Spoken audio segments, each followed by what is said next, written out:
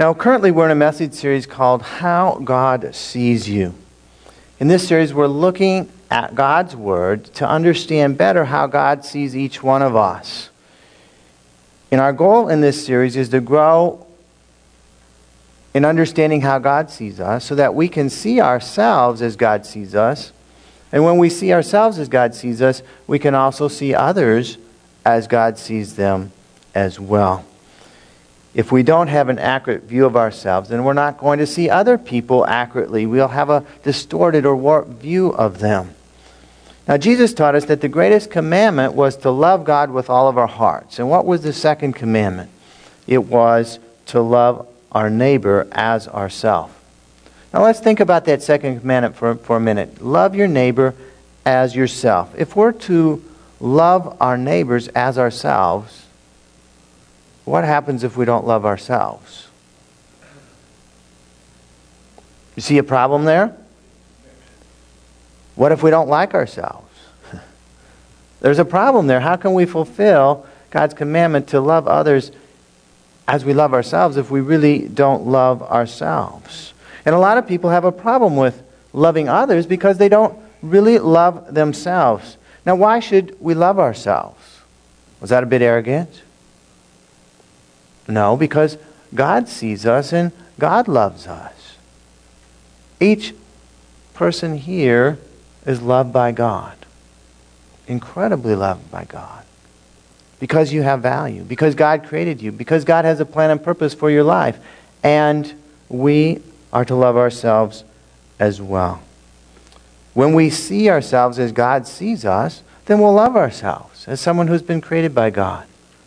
As someone who lives for God.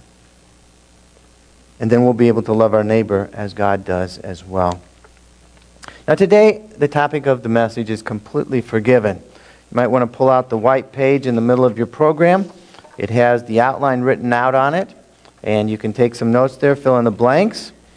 So you'll have something to study this week. And on the back of that page is also a study guide for you to look at. Many of the life groups will be going over the study guide, but it's something for you to study on your own. It really would be best if you filled out the questions on your own before you went to life group. You spent some time praying over it and applying it to your life. Now today we're going to be talking about one of the main areas where people don't feel good about themselves.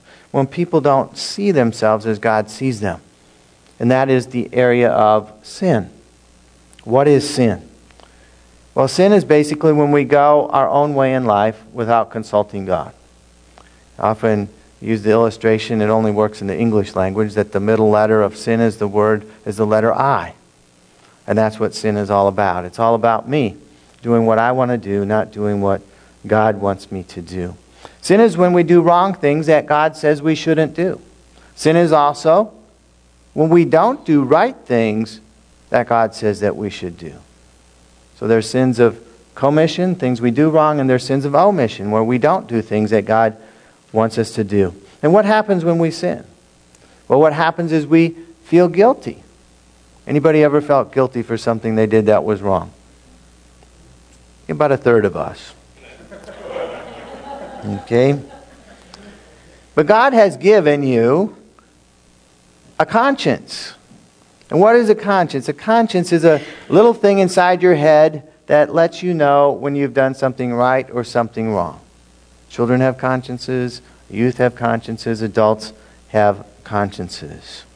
And we can discern right from wrong. And when we sin, we develop a guilty conscience. We are pricked in our conscience. We know we've done something wrong. And that guilt doesn't go away. We might try to hide it. We might try to run from it. We may try to escape from it, bury it, but it's still there. And when there's guilt in our lives, it can lead to a lot of negative consequences. It can lead to depression. It can lead to difficulty in relationships. It can lead to many other negative symptoms of guilt in our lives. And the root cause of guilt, our sin, causes us to be separated from a holy God. That sin causes this separation. Now today we're going to be talking about the good news, which is God's forgiveness. God has a plan to forgive us. We're going to learn to see ourselves as God sees us. And when we see ourselves in that light, then we can see other people in the same light. And so I believe that this message today from God's Word is going to set people here today free. Free from guilt, free from the past, free from sin that has been bogging you down. If you're a believer here today, God wants to show you that you have been completely forgiven. It's wonderful news. Completely forgiven. And if you're not a believer here today, then God wants you to enter into a relationship with Him. A relationship with Him where you can be completely forgiven. Now, our passage today is found in Hebrews chapter 10. We're going to be learning about forgiveness, both from the Old and the New Testaments. First thing we want to learn is that sacrifices can't remove sin. Hebrews 10 verse 1 says, "The law is only a shadow of the good things that are coming, not the realities themselves. For this reason it," speaking of the law, "can never, by the same sacrifices repeated endlessly, year after year, make perfect those who draw near to worship." And so in the Old Testament, God instructed the people of Israel to sacrifice animals to be forgiven for their sin. Now, have you ever wondered what the animal sacrifice was all about? Why were animals sacrificed? What was the point of that? The point of it was when we sin, we are guilty before God and we deserve to die. But the animals were sacrificed in the people's place. And so there was a visual, very visual back then. I mean, it would be an R-rated movie. A visual illustration of what the results of sin should be. This animal was slaughtered. Its blood was let out on the altar. And that's what should have happened to the people who had sinned. That's what should have happened to us. That's why sacrifices were instituted by God.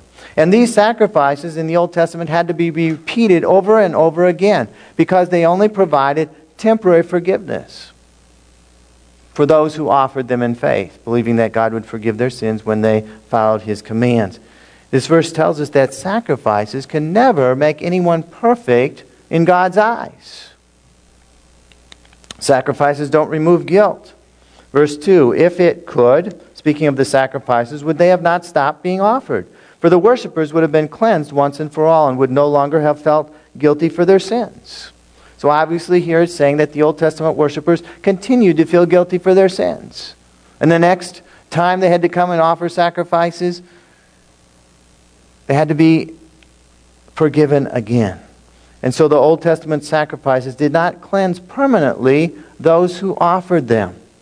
They didn't remove the guilt from their consciences. They were still plagued by guilt. They were an annual reminder of the sin the people had. The blood of animals can never permanently, or it just says can never take away guilt and sin.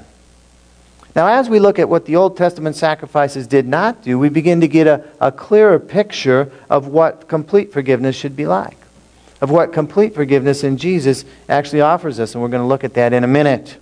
Complete forgiveness will cleanse us once and for all. It'll be a permanent cleansing. Complete forgiveness will remove the guilt from our consciences. Now, the Old Testament sacrifices were part of this Old Testament law that God gave to Israel. It was called the Old Covenant. And unfortunately, many of the Israelites simply followed the letter of the law. You know, if I do this, then I'm going to be forgiven. And we learn, if we read the whole book of Hebrews, that's not true. They had to do it with faith. If they didn't do it with faith, it wasn't efficacious for them. And how does this apply to us today? People don't normally go around sacrificing animals. I mean, probably a few witches or whatever do, but the normal churches don't go around sacrificing animals. I think there's some law against it. I'm not sure. That's not what we do today. It's not followed in America. But people do follow all kinds of rules and regulations and laws to look for forgiveness for their sins, or to appear better in God's eyes. They want to appear in good standing. People do what they consider good things in a vain attempt to have the good in their life outweigh the bad. Many people feel that, yes, I've done some bad things, but if I do enough good things in the cosmic scale in the sky, the good things will outweigh the bad things. And God will accept me and everything's going to be okay, because, boy, I know a lot of people who are like this, who did a lot of bad things, and I'm much better than them, so surely God is going to let me into His heaven by following rules and regulations. But that's not what the Bible says. That's not the truth. And so people do good things. They help other people. They give to churches. They give money to the poor. They try to be good people. And there's nothing wrong with those things. The only problem is those kind of sacrifices, following those kinds of laws, can never remove sin. It can never cleanse guilty consciences. And that's why we need Jesus Christ. Christ came to bring a new covenant. Skipping down to verse 9. Now in your life groups, in your Bible studies, hopefully you'll go through the whole passage. We just want to hit some of the high points here. Verse 9 says, "Then Christ said, 'Here I am, I have come to do your will.' He set aside the first to establish the second." And so Jesus Christ came to do God's will. He came to set aside the old covenant of the Old Testament and institute the new covenant of the New Testament. The new covenant is far superior to the old covenant. It's a wonderful, wonderful covenant. And what is a covenant? A covenant is an agreement between God and His people secured in blood. There's always blood involved in a covenant. And again, it's what I explained to you before. There's a sacrifice involved. Because something had to pay the price for your sin and my sin. The new covenant is the basis for our salvation. It's the basis for our relationship with God. And so how is the new covenant that Christ came to bring superior to the old covenant? Well, Christ made one sacrifice. Verse 10 says, "And by that will, the will of God, we have been made holy through the sacrifice of the body of Jesus Christ once and for all." The sacrifices in the Old Testament of the animals had to be made repeatedly, over and over again. The sacrifice in the New Covenant was made once and for all. Jesus Christ died on the cross one time. It didn't have to be repeated. It was the perfect sacrifice. You see, the people that sin are human beings. And how possibly could a goat, a bull, or a ram pay the penalty for a human being? It couldn't. The death of one of those in an animal sacrifice. But Jesus Christ was a human being, just like you and me. But the difference was He lived a perfect life. He never sinned.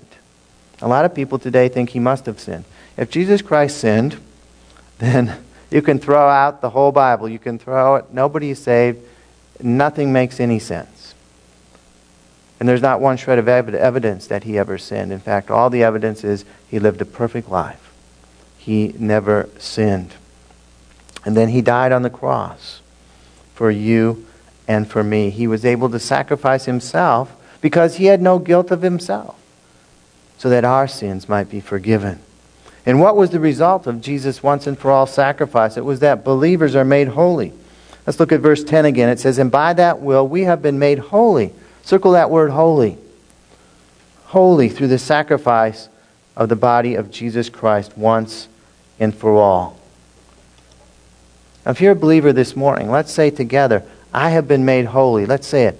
I have been made holy. Wow. We have been made holy if you're a believer here this morning through Jesus' sacrifice. And that's how God sees you. Not as a sinner, but as a person who is holy. How can a holy God see us as holy? We still sin, don't we? God sees you as perfect because He sees you in Christ. He sees you as holy because He sees you in Christ, who is holy. We are identified with Christ. And through faith in Christ's sacrifice, our sins are forgiven. And God sees us as perfect without sin. It's incredible. Christ's sacrifice also cleanses our conscience of guilt so that we can walk in freedom from our past sin. I heard a story about a woman who came to a Christian counselor, and she told him of something very bad that she'd done 15 years ago. And the counselor asked her how was her husband dealing with this situation after 15 years, this really bad thing that she had done. And she said, well, my husband told me, I want you to know that I have completely forgiven you. I've forgiven you totally. And the counselor said, well, that's good. It's like, why have you come to see me? And she said, well, the problem is that my husband reminds me every week of my life that he's forgiven me totally.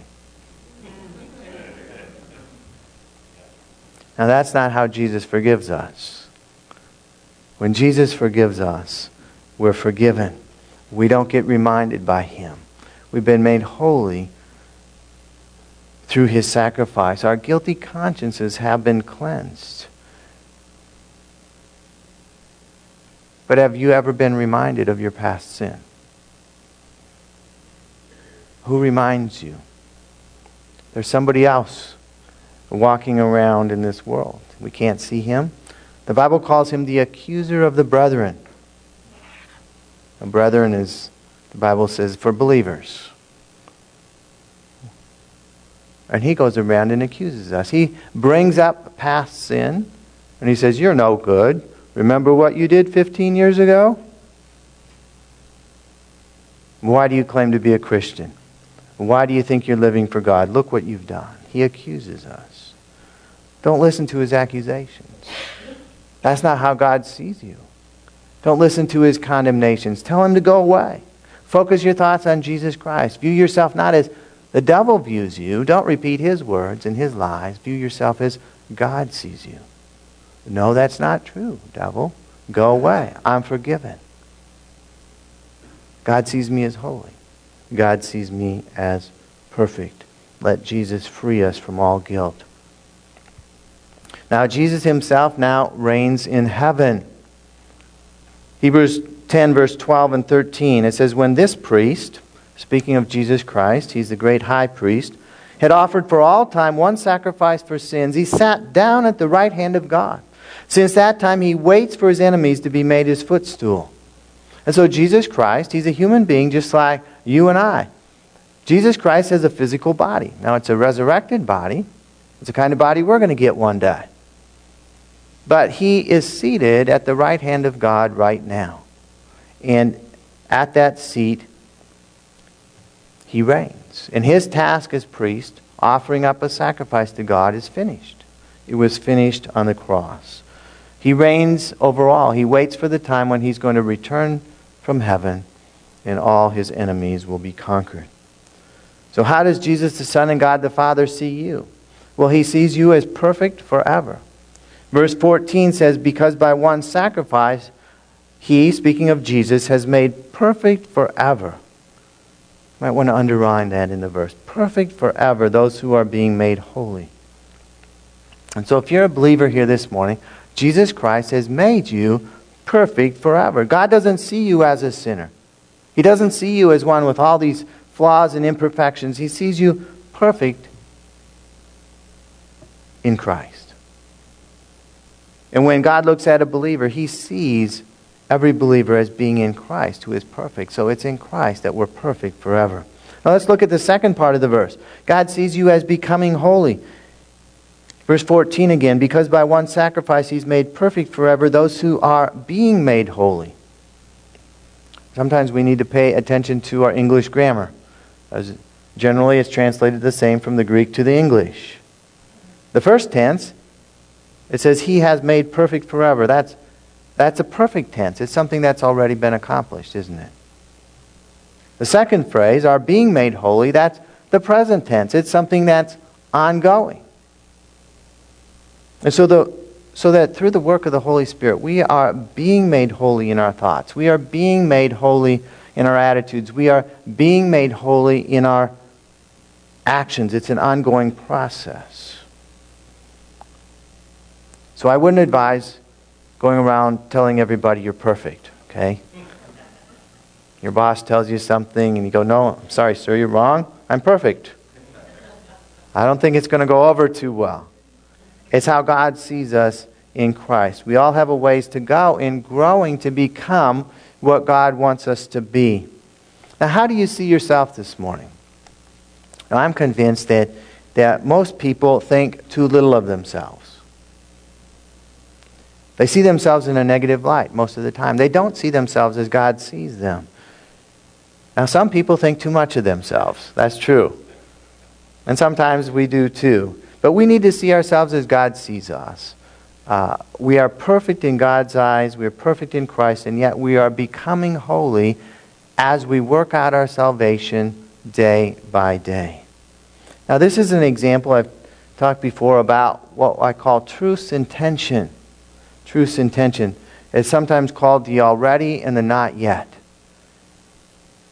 In God's eyes, you're already perfect. In God's eyes, I'm already perfect. But we're not there yet. Because it's a working out process to become what we already are. Now, this doesn't quite compute in our little logical minds. But we see this all the way through Scripture. Many things. God calls you something, but yet you're not there yet. But in His eyes, you are. And we're working to become what we already are. It's the ongoing process the Bible calls sanctification. Becoming what we already are. Walking out our faith in Jesus Christ. And so our prayer should be, God, make me holy as you already see me in Christ.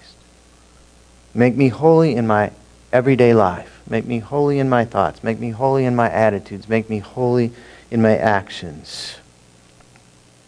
And to help us in that process, God's laws have been written in our hearts.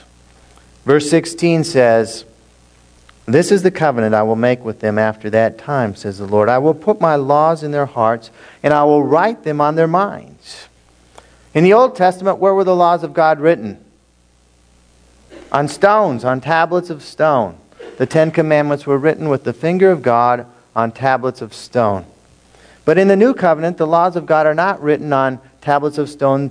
They are written on our hearts and in our minds. They're not something external out there that imposes itself on us. There's something internal that God writes through His Holy Spirit on our hearts and minds. And that means that the Holy Spirit guides us as believers to live lives that are pleasing to God.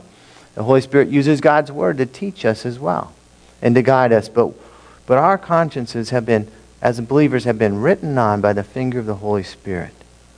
And we know what is right and wrong as we follow God. We follow God because we love Him. We follow God because we want to, not because we're being compelled to.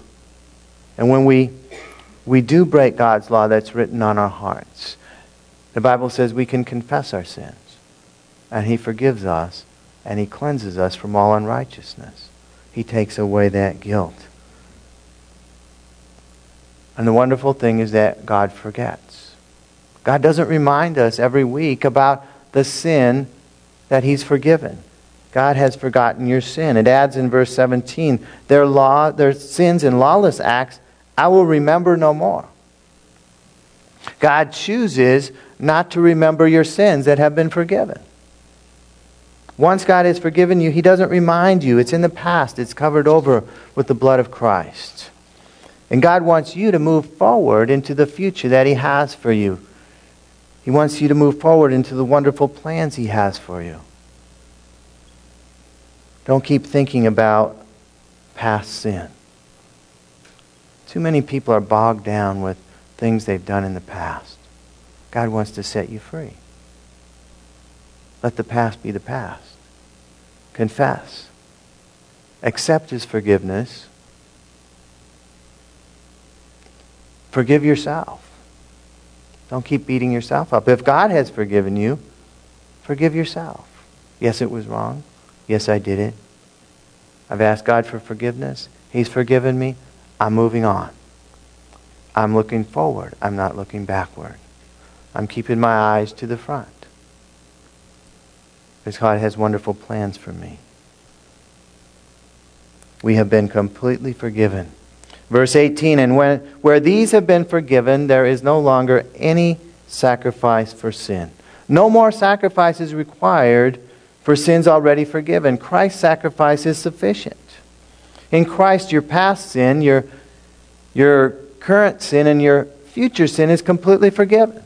Now, when we become aware of sin, we need to confess it. We need to admit it and ask for Christ's forgiveness. Repent, turn away from it, and don't continue in it. And so there's a whole process in walking free from sin in our lives. But because of Christ's forgiveness, we can have a relationship with a holy God. And that relationship is going to last forever.